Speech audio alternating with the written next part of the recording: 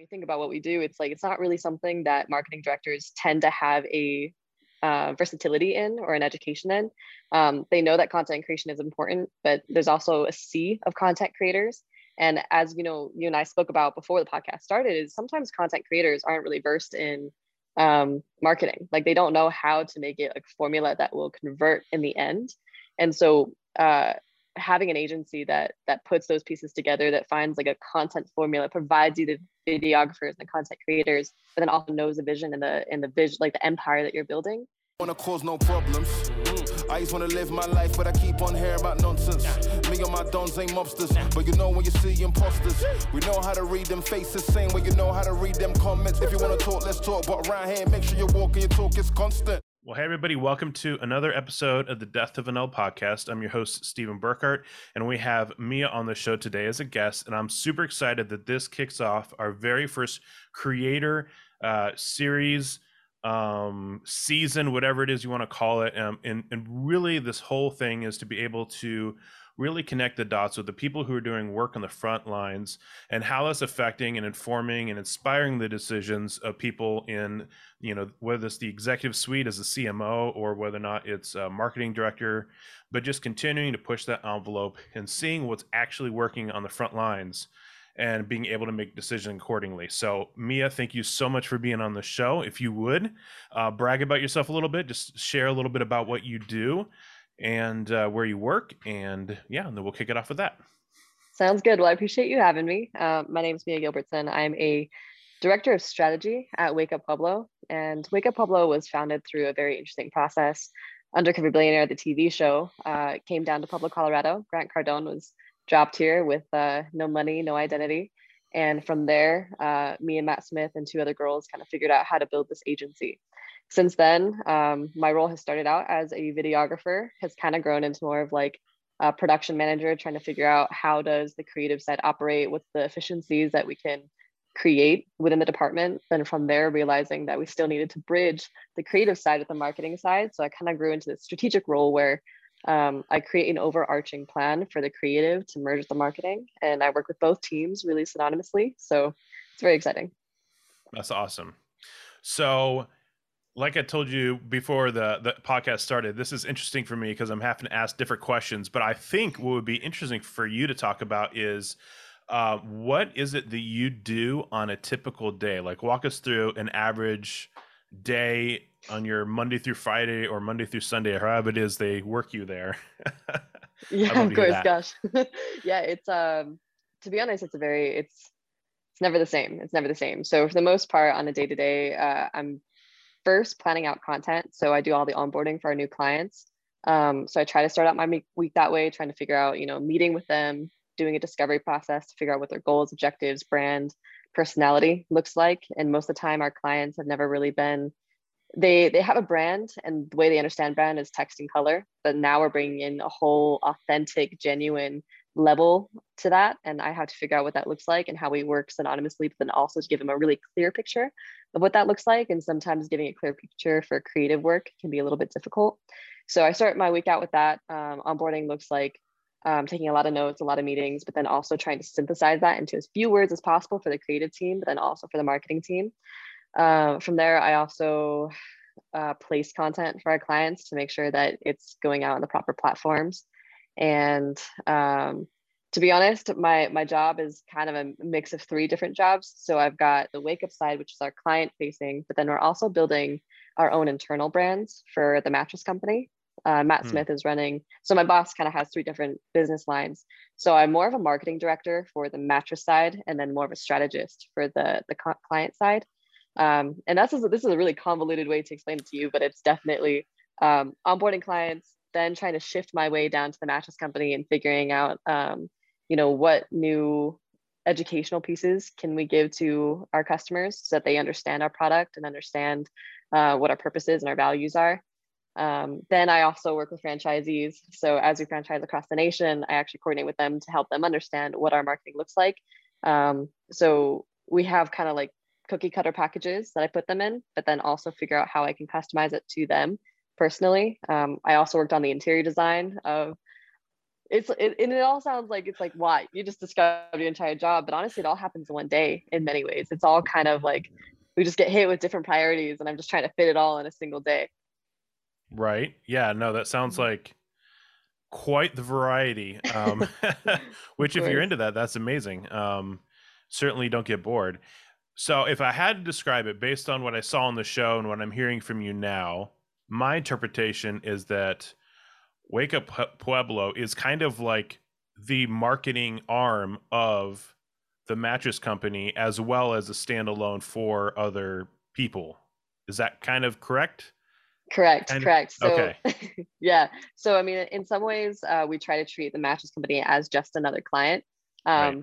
But we are kind of shifting in this direction where we're going to create them as very, very clear two different paths, but we're all operating in the same building. So creating those clear boundaries has been a little bit difficult, but yeah, that's the plan. Yeah, no, that's, I'm sure that's been difficult to navigate, but at the same time, super exciting. And I think, I know I'm on my end, sorry, there was a weird sound over here and I couldn't figure out what it was. On my end, I think that's interesting because as a business owner and someone who's followed some of these guys on there, it's like, one of my dreams is to be able to take my marketing business and be able to launch businesses. And so you guys are kind of faux doing that in a way because you're like intimately involved in one business that you're like really scaling with the whole team of people there, along with servicing clients. And I think that's an interesting dynamic and just a cool opportunity to learn. Absolutely. And, to that point, the interesting thing is marketing is so intertwined with the success of your business and all its other operations, right? From, your sales team needs to be really well coordinated with your marketing team to make sure the sales match up and they know what they're offering. But then also, like, I think it's very difficult to be a marketer in tune with other businesses and helping other businesses grow when you're not in tune with what it takes to build one, right? So what I've noticed is as we build our own job on the side, our own brand on the side, we're going through a lot of like the learning process of what it takes to build a brand and be more authentic. Because again, marketers can come in and kind of paint you however they want, paint you blue, red, pink, but it's just an outer coat. And to really understand what's on the inside and like what it takes to be an authentic, true brand that even feels authentic to the business and serves them for a long time, not just for the present. You kind of have to go through that process. And we get to make a lot of mistakes on this side and not make mistakes on our client side. You know what I mean? If we want to test something new, we test it over here and then we apply it over here. Yeah, that's definitely been our road. Is like we need to test it on ourselves first, because then you can just feel more confident that it's the right choice for someone else. Because ultimately, businesses are unique, but not necessarily what works. So,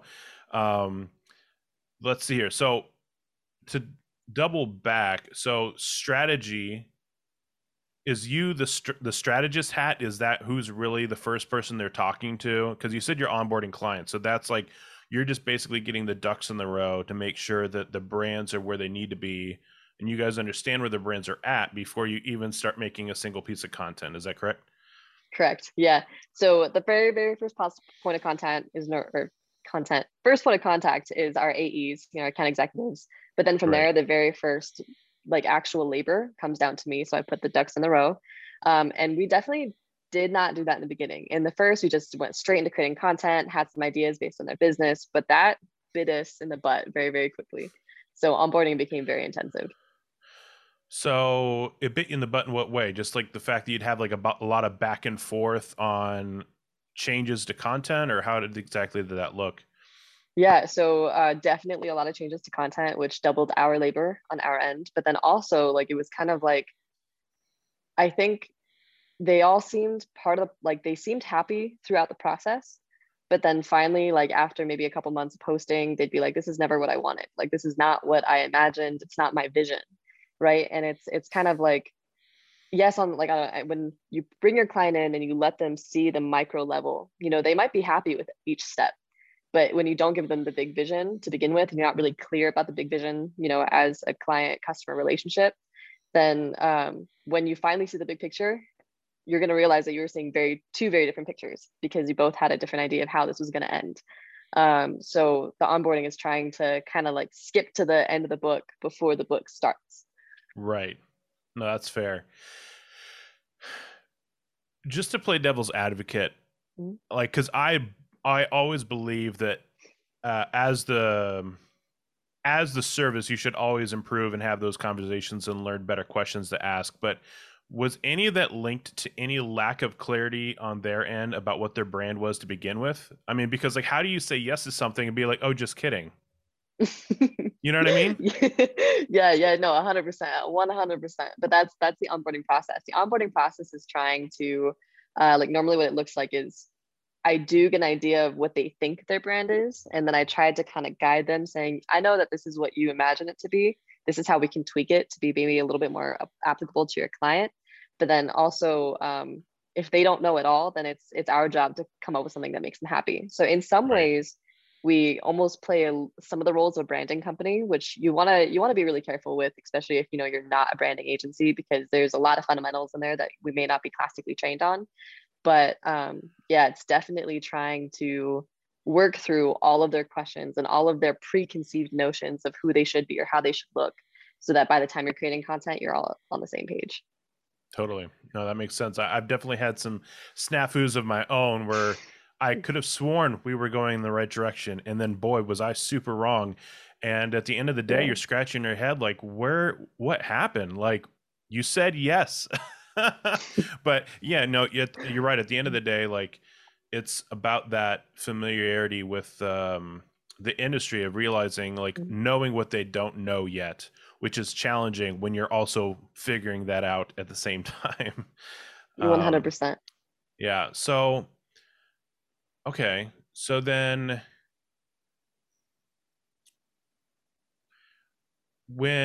so for the people that you're working with, are they typically like business owners? Are they like small business owners, like a couple of employees? Like, do they have marketing departments that you're coordinating with, or like, what is it? Or is it a smattering of all three? It's pretty much a smattering. I would say it started when we first started the business. It started with a lot of local small business owners, and we really dealt with it directly, the CEO. From there, we've kind of expanded to more national clientele that has more of a team, and I've started dealing with more of, like, most of the time, to be honest, they don't actually have like a marketing person in-house. So I end up kind of dealing with someone who it kind of got thrown on their lap. Like, they, as a company, decided we want to do this, but they didn't have someone designated. And so they kind of threw it on to maybe like a financial officer or, somebody else that could handle the marketing process. But the ideal scenario, who we've loved working with the most, are people that do have someone, in-house that deals with marketing, kind of knows what they want. But then also, maybe if they do have a marketing department, we've dealt a little bit with that. And it's definitely the most important thing, is figuring out what the lines of communication are and creating a process that works within a process that exists for them. But yeah, we kind of deal with all three of them. Right. So then, when we're thinking through, like, the fact that they have someone already, right? So when you look at, the things that you guys offer in your role and stuff like that, why is it that they bring on someone like you guys? When they already have someone in-house? Yes. Gotcha. Okay, so it's because we provide a very specific specialty. We provide content marketing, which is kind of a sphere of marketing that not everyone has a forte in, and they don't know how to achieve.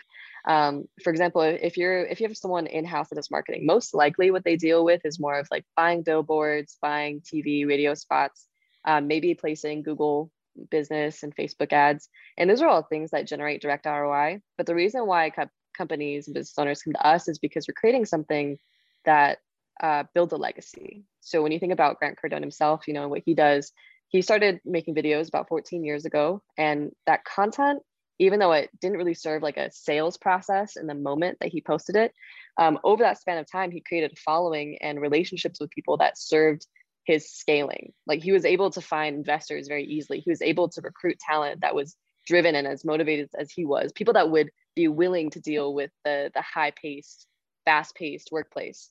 And then he was also able to, start Cardone Capital, where like people just in the masses were able to just invest in him without him really having to spend so much money in the cost of conversion, because it was a cult following. And so when we think about what we do, it's like, it's not really something that marketing directors tend to have a versatility in or an education in. They know that content creation is important, but there's also a sea of content creators. And as you know, you and I spoke about before the podcast started, is sometimes content creators aren't really versed in marketing. Like they don't know how to make it like a formula that will convert in the end. And so having an agency that puts those pieces together, that finds like a content formula, provides you the videographers and the content creators, but then also knows the vision and the vision, like the empire that you're building, that tends to be why they rely on us to achieve that. Right. So when I typically think of content marketing, I'm thinking of awareness, right? Where like, because you can accomplish that through an ad, but it's more trust building, it's more telling the story and getting people to connect with those things. I've never really thought about it as a legacy builder. And I already feel like it's challenging to connect the ROI of awareness, right? But then how do you connect the ROI of legacy? And now you have an example of it, right? But then they're looking like, okay, well, I only have $2,000 to spend this month. How do I get that money back? Like, how do you, like, can you do that? Or is it one of those things where, like, they just have to believe so much in the legacy that you don't have to as much? That's a really great question. No, we have to deal with that every single day. Every single day, you know, it's like they came in understanding that vision and, you know, excited about it. But then eventually over time, you know, the cost builds up and they're like, I'm spending this much money and I'm not seeing the results right now. And truthfully, like I said, you know, Grant Cardone 14 years ago, when he first posted a video, he took 2 years to gain traction and to gain that return on investment. And so then to every single month, you know, pay an agency to do these things without seeing the benefit in the short term, and then also, yeah, so it's definitely a difficult thing to do. What I would say is we've tried to morph our agency to still serve some immediate ROI needs while we're building the legacy. So even though our specialty isn't going to be like we're not going to guarantee you the most amount of leads than any other agency or the most amount of ROI. What we are going to say is that, you know, while we're building your legacy, we're going to run Google ads. We're going to make sure the content serves your SEO in the short term. So, you know, we're going to pay attention to what people are looking up. You know, what are the search terms that we can pay attention to so that your content still puts you at the top of the page, you know, to make sure that you're still visible for sales and it will serve you in the immediate. But really that comes down to having a really great account executive team. You need someone that can manage your client, that is constantly reminding them of the wins that you're getting, because sometimes those wins aren't as evident as I got 60 calls this week. But yeah, no, it's been a process for sure.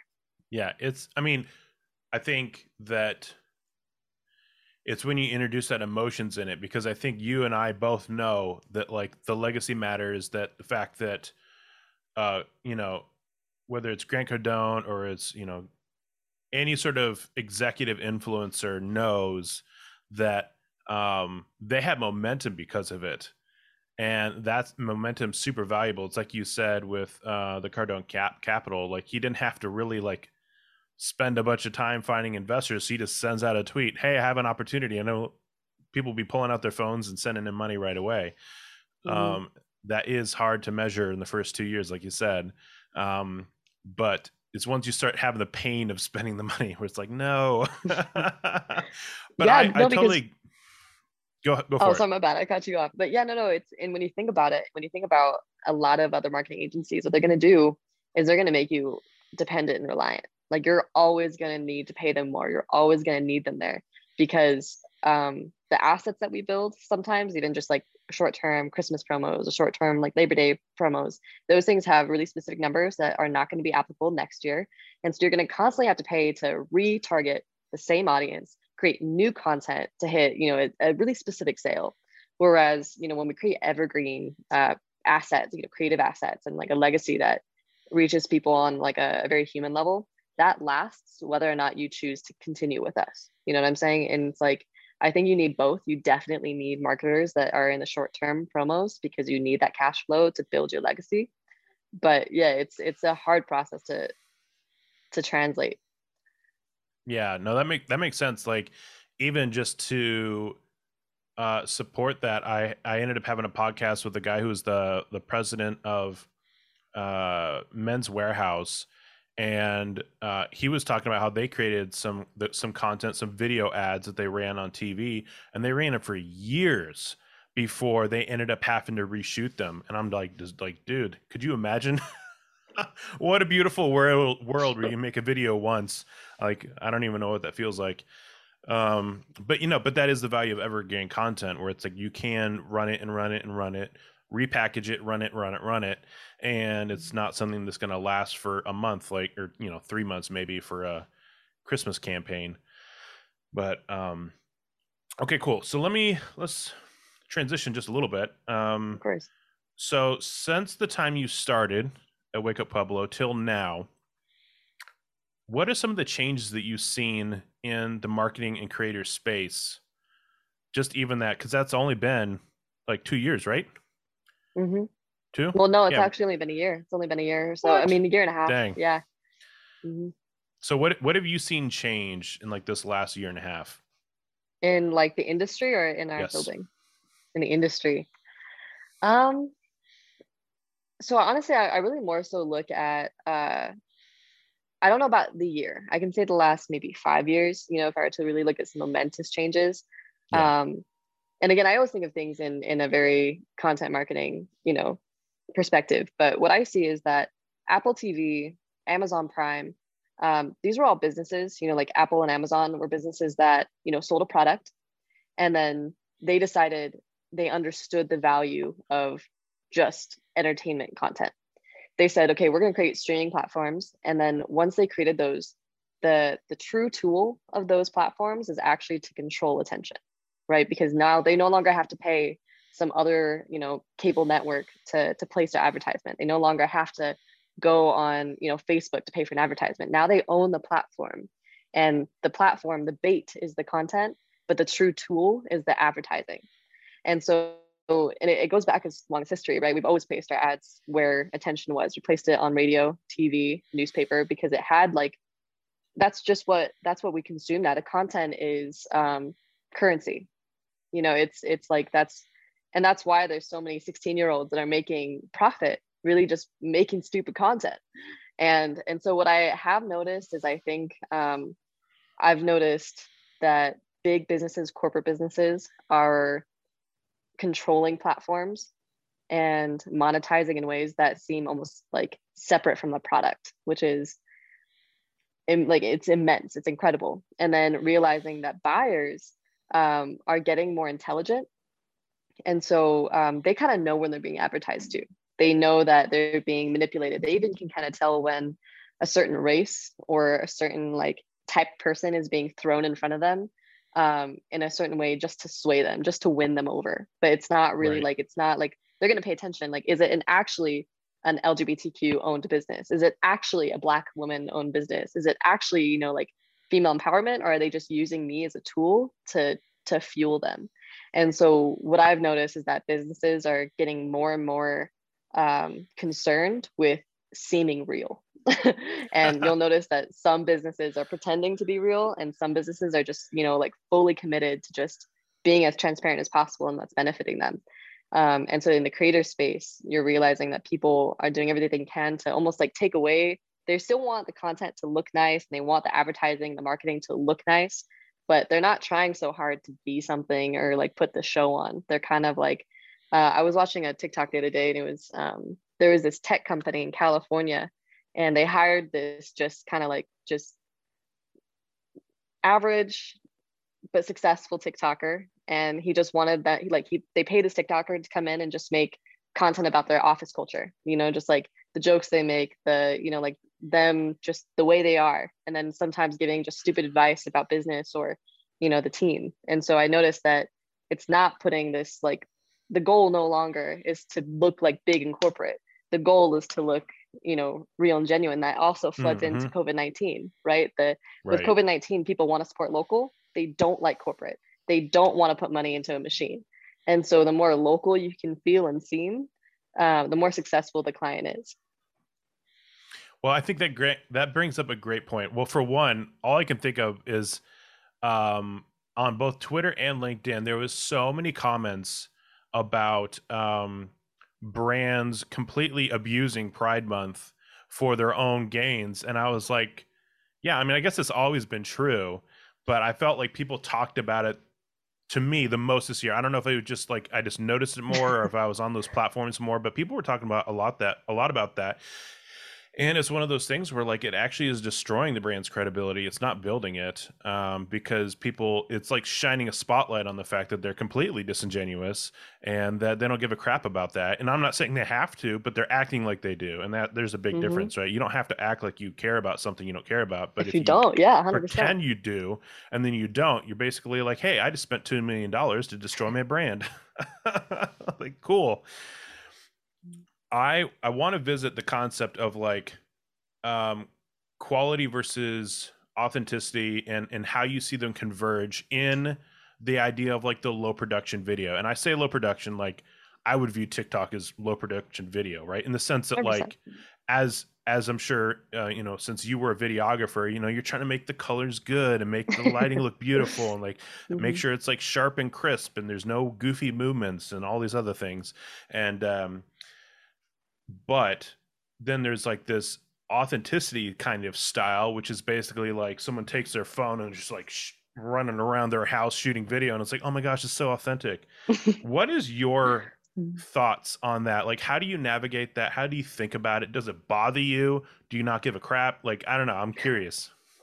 I think it comes down, it's so interesting because you kind of have to have a balance of both, I think, because when I think about like platforms like TikTok, Instagram, Facebook, YouTube, they've all pretty much, they can filter out bad quality content.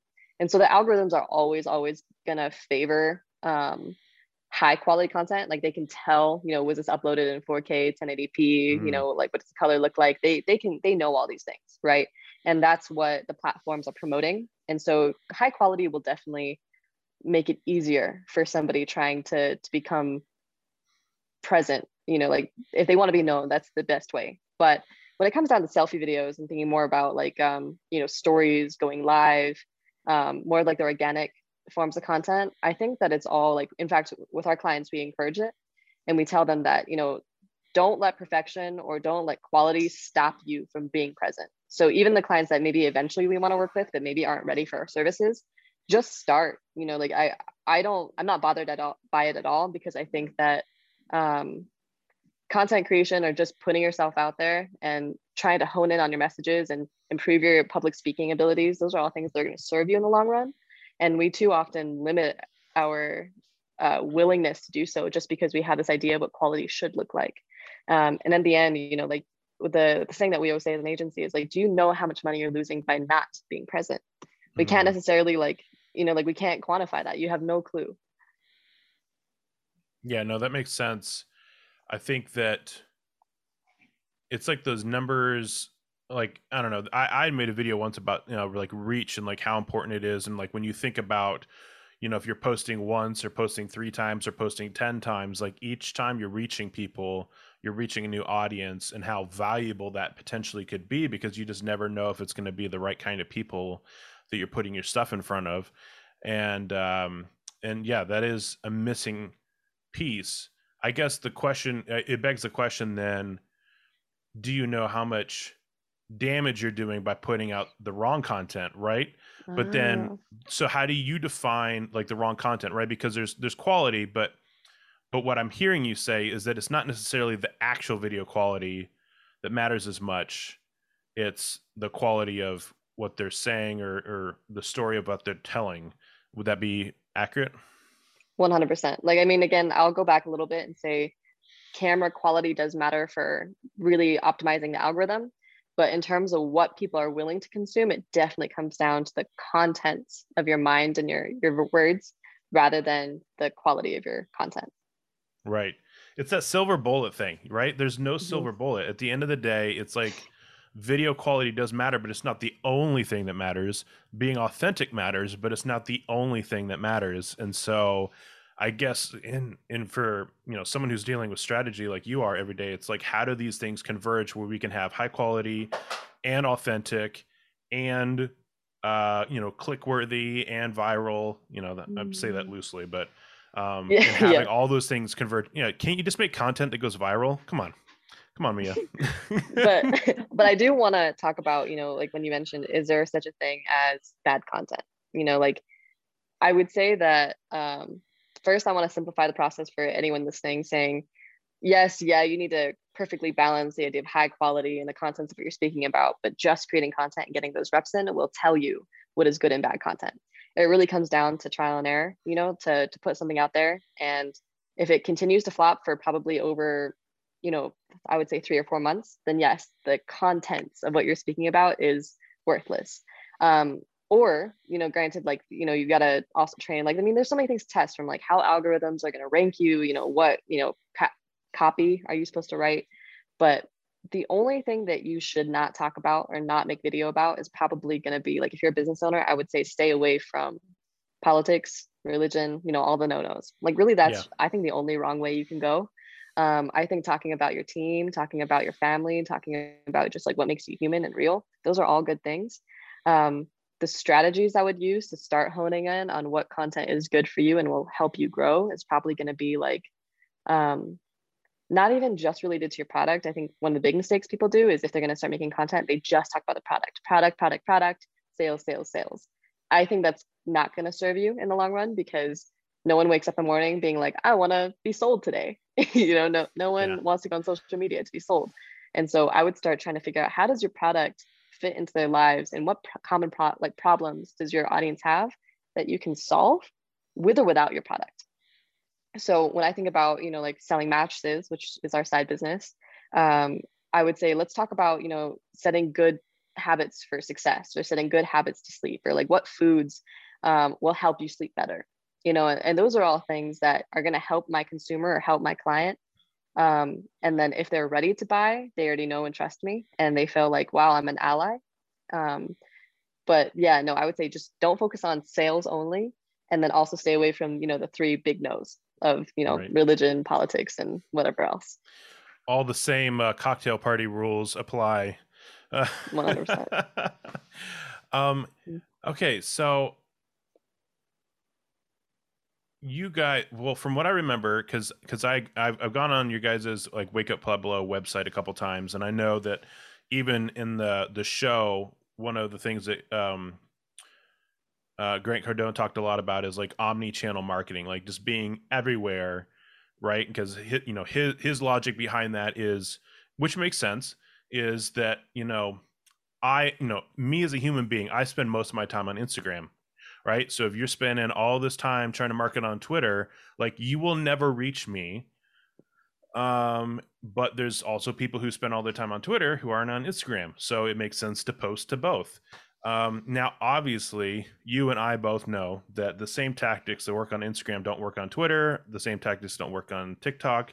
But I would love to hear your guys's what you guys have learned in that, right? Because I think at the end of the day, one of the things that, like the CMOs and the marketing directors need to hear is, how do you repackage, right? You have a story. How do you repackage that in a way that's valid on all these platforms? Because I think companies get scared to post on TikTok, but it's like, at the end of the day, that's repackaged content, right? It's not like scary. It's not even all that crazy new. It's just a different format. So how do you guys work through that things? How do you guys repackage? How do you guys talk through? I mean, I'm really open-ended question here, so I apologize. Of course. You can feel to start wherever you want to start, but how do you guys work through that, right? Because that's something you guys do every single day, and I'd love to hear your perspective on that. That's a great question, because we have definitely evolved from the very first, like the omnipresence has always stayed, but how we approach omnipresence has changed. So at first, we were posting the exact same content on all the same platforms. And then kind of what I've evolved the strategy into is focusing on, like, I'll do an analysis of what the client needs and where the customer base is. And then I'll try to create content for the platform that I know that their customer base lives for the most part. So for example, I'm working with one client who I know most of their client base is going to be looking for information and education on YouTube. And so I'm creating all the content for YouTube. And so all the content is purposed for that platform in terms of formatting. But then I'm still going to pretty much cut all those pieces of content down to post on other platforms. I'm going to format the actual like size of it for the right platforms, but I'm not trying to, like, we want to be present on every single platform anyways, because that, like, if you have the content, even if it's not perfect for the platform, if it's there and someone does happen to look you up on Instagram, does happen to look you up on Twitter, at least you're present. You know what I mean? Yeah. Because again, you don't know what would happen if you weren't. You don't know if you would make that sale or not. So we try to make sure that they're present on every single platform, but then making sure that we're still focusing on the success of one and making sure the content is formatted for one success. So I'm building for YouTube, and then I'm letting that content kind of filter down to the rest of the platforms. And if there's like a benefit, great. And then as they kind of increase on packages or willing to expand their services, then we can start creating specific verticals for each platform. And that's kind of how we've evolved. Okay, so if I'm hearing you right, depending on their budget, depends on whether or not you're creating specifically for a platform or whether you're repurposing for a platform. Yes. Okay. Mm-hmm. Okay, cool. No, that makes a lot of sense. I know that, like, for us, not to call myself out because it was not a positive experience, is I would create these like educational videos, short ones, and I posted them on TikTok, and either I was doing something massively wrong or just like nobody goes on TikTok to learn anything. And I was like, so we just like stopped posting on TikTok until I could come up with a better idea. Cause I'm like, at the end of the day, I don't know how to make the same content I put on YouTube funny. And so I needed to think through that before I start posting on TikTok again. So it makes sense that you would kind of need to create it specifically for a platform. But I do love what you said, right? Because I think that's one thing that people miss a lot is the audience, right? And so what I'm hearing you saying is you guys spend some time with the client and you guys talk through where the audience is and what they want as like a first step. I'm assuming that's part of like a lot of that onboarding conversation you have as well. Right. Correct. Yeah. Cool. So my experience has been not good for education on TikTok. Has that been your guys' experience too? Or how do you guys think about succeeding on that platform specifically? Because that's still kind of the hot topic. Yeah. So to be honest, we haven't dabbled too much in TikTok. Okay. The biggest reason is because the amount, like the frequency that you should be posting on TikTok is just about every single day, if not more. And you need to be going live. Like the lives is actually like TikTok has been like even if you get thousands and thousands of followers on TikTok is going to say you have to go live, and they'll start kind of stunting you the same way Instagram kind of stunts you when you don't use all of their features. It starts like limiting your success. And so it just became a little bit too demanding for us to manage that for our clients. However, what I've noticed is like I have found that education does work really well on TikTok, but it's kind of like you really do have to niche down, and you have to niche down probably more than I would like to. And I think that, I don't know how to explain it. It's kind of like, I would honestly say for TikTok, it takes a while anyways, and the algorithms have gotten a little bit more picky. And I honestly don't think your success has anything to do with people not wanting educational content. I think that the algorithm just kind of is under improvement, to be honest. Well, I've heard of people talking about like they've literally just deleted their account and started a new one because, in their opinion, and I'd be curious of what you've heard differently, once TikTok places you in a category and it doesn't work and it doesn't know where else to put you, you're done. No, I've heard that as well. I've heard that 100%. Yeah. Well, that's sad. Which is, it is super sad. And that's kind of also why we avoid it, because again, it's so finicky, and I feel like it decides very quickly whether or not you're going to make it or not, especially recently, which is also why we don't mess with it. In terms of internal time, it's also just like we just haven't spent the time to invest in TikTok. But I would say it's a valid, like business owners should. I would never discourage not being on TikTok, but I would say you really personally, like on a day-to-day basis, need to pivot very quickly, and you need to be committed to being consistent on one very, very specific topic.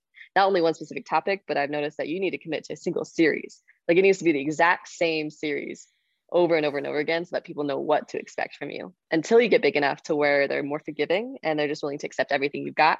But at first, they're going to want the exact same thing over and over and over again. And it's a little bit taxing.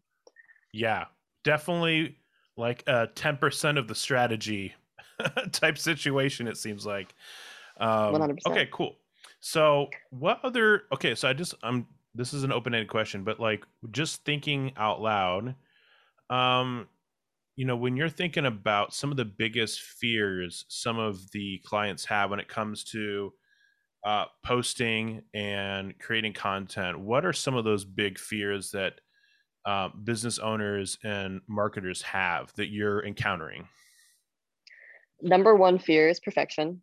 What I've noticed is that, like maybe the message isn't honed in right, or um, they're going to pay attention to maybe like, oh, I just don't like that one strand of hair, that's sticking out. Or I just don't like how I said that one thing, you know what I mean? And it's kind of like, um, frequency is obviously the preference of all these platforms right now. Mm-hmm. And you do need to kind of overcome that idea of perfection and accept that not everything is going to hit, but you need to put a lot out there to figure out what will hit. And then also like there's actually this philosophy by Brendan something. He wrote 1 million followers, and he talks about how you need to go really large. Like he hit 1 million followers in 30 days. And he explained that only 2,000 of them maybe is the true followers, like the true fans. Right. So he hit 1 million, and even with 1 million followers, and you see this a lot with other influencers, you see them have like 600,000, right? But they still only get maybe 100 likes, which is the same as somebody that maybe has a 2,000 following. And the truth is he explains that, first you need to just jump off the cliff. You need to post content, and you need to figure out what works, what doesn't. You need to test. So do not be afraid to post something that doesn't hit, and to post something that maybe isn't perfect. And then the second thing is, I lost my train of thought. Okay, so it happens to me all the time. I'm not judging, I promise. I know. But shoot. Okay, so we're talking about biggest fears. Yeah. Yes. So the second thing is when you're not seeing the engagement that you think. So even when you grow a following and realizing that growing a following is much harder these days. So first they're scared of it not being fast enough, right? So first when you overcome that, and then you realize, okay, I've gotten, thousands of followers now, but my engagement is still low. And that's really scary because people are afraid that something's not working, that they just got maybe a bunch of spam followers, like bots, but the truth is that you have to go really, really large to find 2,000 true fans or 1,000 true fans. And there's gonna be just a lot of kind of passive viewership. There's gonna be a lot of people that like you enough to follow you, but maybe not like you enough to like you, like your post. Yeah. And so to kind of just be more like just aware of the opportunities that being present provides. And that's kind of what I'm learning to try to communicate is, so for example, what Brendan did when he hit 1 million followers is, even though he still had low engagement, he still hadn't even found his 2 million or 2,000 true fans within that 1 million. He leveraged the followers and just the number, the social credibility to get, press, to write a book, to kind of get other professional opportunities like sponsorships that didn't really pay attention to the engagement level. And then from there, for the idiots who think that follower count is everything, yes. I know, yes, and they exist. They 100% exist. But as you do that, and as you take those opportunities, your 1 million is going to snowball into 10 million very, very quickly. And so when that happens, then that's when your true fans really start rolling in. And again, it's the patience is king, content is king and patience is king, or maybe content is king and patience is queen. I don't know, but right. Getting people to overcome that fear that, again, engagement is going to be low for a while, following is going to take a while, and to post, even though it's not perfect. Those are the three things that I have to fight for. Right. No, that makes sense. It was interesting even too, like the idea of the press and stuff like that. It was, I was reading a really interesting podcast the other day talking about how like people give this argument that like these celebrities are not spending ads and like all of their reach is organic and all that noise. And it was like, you do realize like The Rock was in a movie that spent millions of dollars advertising the movie, and that's why people followed him on his Instagram, right? Like, and I had never connected those dots together. I was like, that's crazy. Like, someone spent money on advertising. Maybe he didn't spend money on advertising, but somebody did, like millions of it.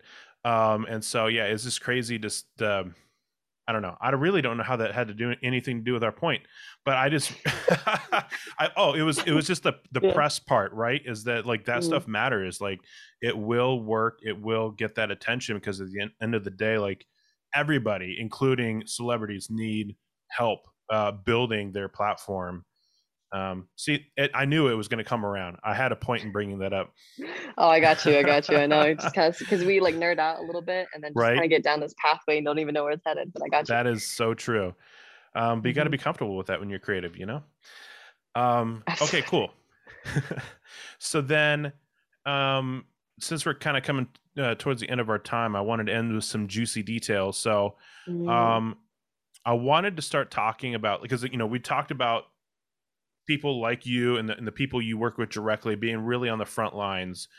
And so maybe this is too broad of a question, because maybe it's just more industry or business or audience specific, but what are some of the things that people are doing as creative and so on and so forth that is really working right now?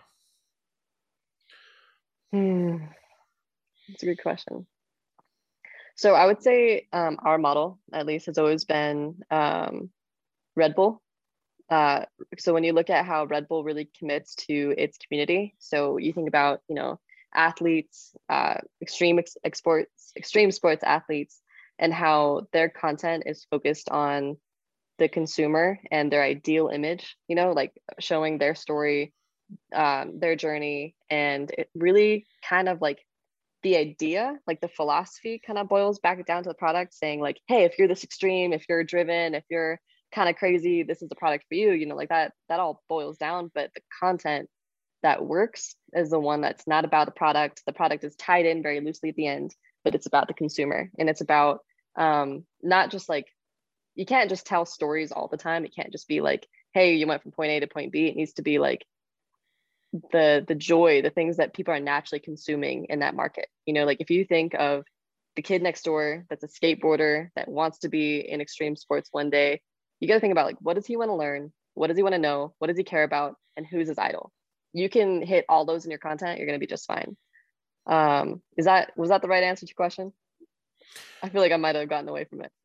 No, I think that's an incredible point, though. And okay. I think that's worth people thinking about. Like, maybe it did answer the question. Because no, and the reason I'm sitting there like thinking through that, because one, I'm an internal processor, so I'm sitting there thinking about that anyways. But I know I definitely have been guilty about thinking things like the businesses in general just aren't storytelling enough, which I do think is true. But what I'm hearing you say is that it's not just that there's more to it than that. It's not just, well, maybe it's just not the story of the brand is actually what we're talking about. It's not storytelling the brand, it's storytelling the lifestyle. Correct. Yes. 100%. There we go. Okay. No, that makes No, that makes sense. I mean, like, let's face it, like, I mean, because Red Bull has the magazine publication that they do, and they got like a lot. They sponsor events, right? Because they do like full on like BMX things that are like by Red Bull. It's really impressive, to be honest. 100%. Like they have their hands on a lot of things. They're like like when like Gary Vee talks about every business being a media business, I feel like they are 100% that. Because if you look at it, like Nike does a good job of presenting the idols of like that skateboard kid that you're talking about. Like they do a good job of presenting those idols, you know, through, you know, basically what is influencer marketing since the dawn of time, with having whoever's cool wearing their shoes. But that isn't necessarily those other pieces like sponsoring the events, having a newspaper, all those other things that Red Bull does, where they're telling the stories not about them at all, really. And yet there it is, brand awareness, legacy building, the whole 9 yards. Yeah, but to go back to Nike, the one thing that Nike does do, and they probably do some other pieces of content like this in series, but Nike did this thing with like shoe lines, right? So they would either feature the creator of the shoe, or recently they created the first ever sports dancers category shoe. And what they did is they brought in a really popular dance crew called the Kinjaz. They brought them in and they had like the shoe designer and the Kinjaz, the dance crew, kind of collaborate on finding the perfect features for a dance shoe. And so the content follows them through the creation of it, how they created it, and all of their kind of shoe content, you know, videos on YouTube right now are saying like, hey, these are the stylistic choices we make. This is the features of the shoe. Less so about the features of the shoe though, more about like why, like the value, the inspiration, even like if they do something maybe for like Black History Month, like the culture of it, like why they, like, and then they bring in the history of Black culture to make sure it's like holistic, and it's bringing in like the true value of the month. So Nike is definitely doing it in some ways, but yeah, to your point, Red Bull is like prolific at not just telling the story, but being in the story. Like they are the ones running the events, not just sponsoring the events. They're the ones that are like teaching kids how, to do some of these things with some of their content, or finding the right influencers to do so. So they're killing it. They're all killing it. Yeah. It's kind of interesting. It's kind of like, I don't research everything they do. So this is a little bit of maybe a naive, broad stroke, but like, I feel like that is the same thing on like the physical, like in-person part that you're talking about with Amazon Prime, right? Amazon Prime's owning the platform. They're the ones creating the stories, and they get to advertise on it. And in the same way, if like Red Bull is creating an event for, extreme skateboarding or something like that, they own the story, they own the platform, and they get to advertise on it. Right. I'm sure they're doing stuff digitally, because they'd be nuts if they're not. And the fact is, they're probably just too innovative to not do it. But I feel like that's kind of the same thing. Like they're creating a space for the story to be told and to connect with the right people. That's just like, that's like step 4 and 5, right? We're trying to get businesses to just talk about someone other than themselves, and that's like the hardest part. And then like now you have these businesses that are like so much past that, like they're not even telling their own stories anymore, because they don't even have to. They're creating environments where stories are told. 100%. Boom. That just blew my mind. No, that's just crazy. I'm so glad. You're like everything you're saying is just like connecting so many dots for me. Well, thank you. So just share a cool story. What is, as a creator or maybe a strategist, right? What's like the coolest project you've been a part of so far? It's funny because like every time I get a new client, it becomes the new favorite. You know what I mean? Okay. I'm like, this is my favorite. And then, but one of the ones that actually, this is a crazy story. So our very first national client is out in Florida, and he's shipping logistics. And at first, shipping logistics, like how can you make that interesting? How can you make that fun? We had no idea what we're getting into. That's weird. But it's so incredible. And we were kind of nervous because again, it was like we had to show up, we had to suit up, and we didn't necessarily know what the system looked like going out to a national client. So I had checklists. I made sure that we had everything dot to dot. And we go out there, we meet their team, and like we're a very family oriented type business. We're very personable, every single one of us. And so when we meet our client, it's not just like a client, like there's a lot of connection there. And they were very much so the same. Their entire staff was a family. They're called InExpress Southwest Florida. And I know I can use their name because I'll explain to you why later. We go out there, it's a successful shoot. We come back and they love us so much. They're like, man, we've never met so many incredible people from just one city. We have to go visit. So our client, Anthony Escobedo, comes down to Pueblo. He does kind of like this thing where, since he does shipping logistics for small to medium-sized businesses, he pretty much goes door to door, and we film him through the process of kind of showing people how we can solve all their problems, especially during COVID-19, because getting the materials you need, getting everything to where they need to be during this time when shipping seems to be like the scariest thing for small business owners. He solved a lot of their issues and made a lot of more efficiencies. And so after filming that process, he was like, Pueblo is incredible. And then he leaves, and 2 days later, I get him and his wife telling me they're going to move down here permanently. What? And yeah. So just 2 days, and they were here within a month. Like a month and a half, actually. So we went out there. A couple months later, he comes here for a day, 2 days actually, leaves for 2 days. I get a call that they're going to move. They moved down to Pueblo. And now they're not only living here and running a separate franchise of, InExpress, they're also kind of integrated into our process. So Anthony became our like sales director. So he started managing our account executives to get a little bit better about how we manage our clients and how we, deliver our product and advocate for our clients in the building. And so our client became our coworker or peer. And it's definitely been like we've learned so much from them, and we get to be their ally every single day, and we get more proximity to them to tell more stories. And so it's been incredible. That's awesome. No, that I mean, wow, that's that ought to say something about you guys' company culture. So that's really amazing. Awesome. Yeah, it's been cool. Yeah. Well, hey, I really appreciate you being on here. If you don't mind staying on for a second after we end. But yeah, I really appreciate you being on here, for sharing your thoughts, and yeah, just bringing a lot of value, and super excited to have you. I don't know. It's just cool. The new season of sharing stuff from creators is just really awesome, and I really appreciate all the perspective you have, and thank you for sharing. No problem. Thanks for having me.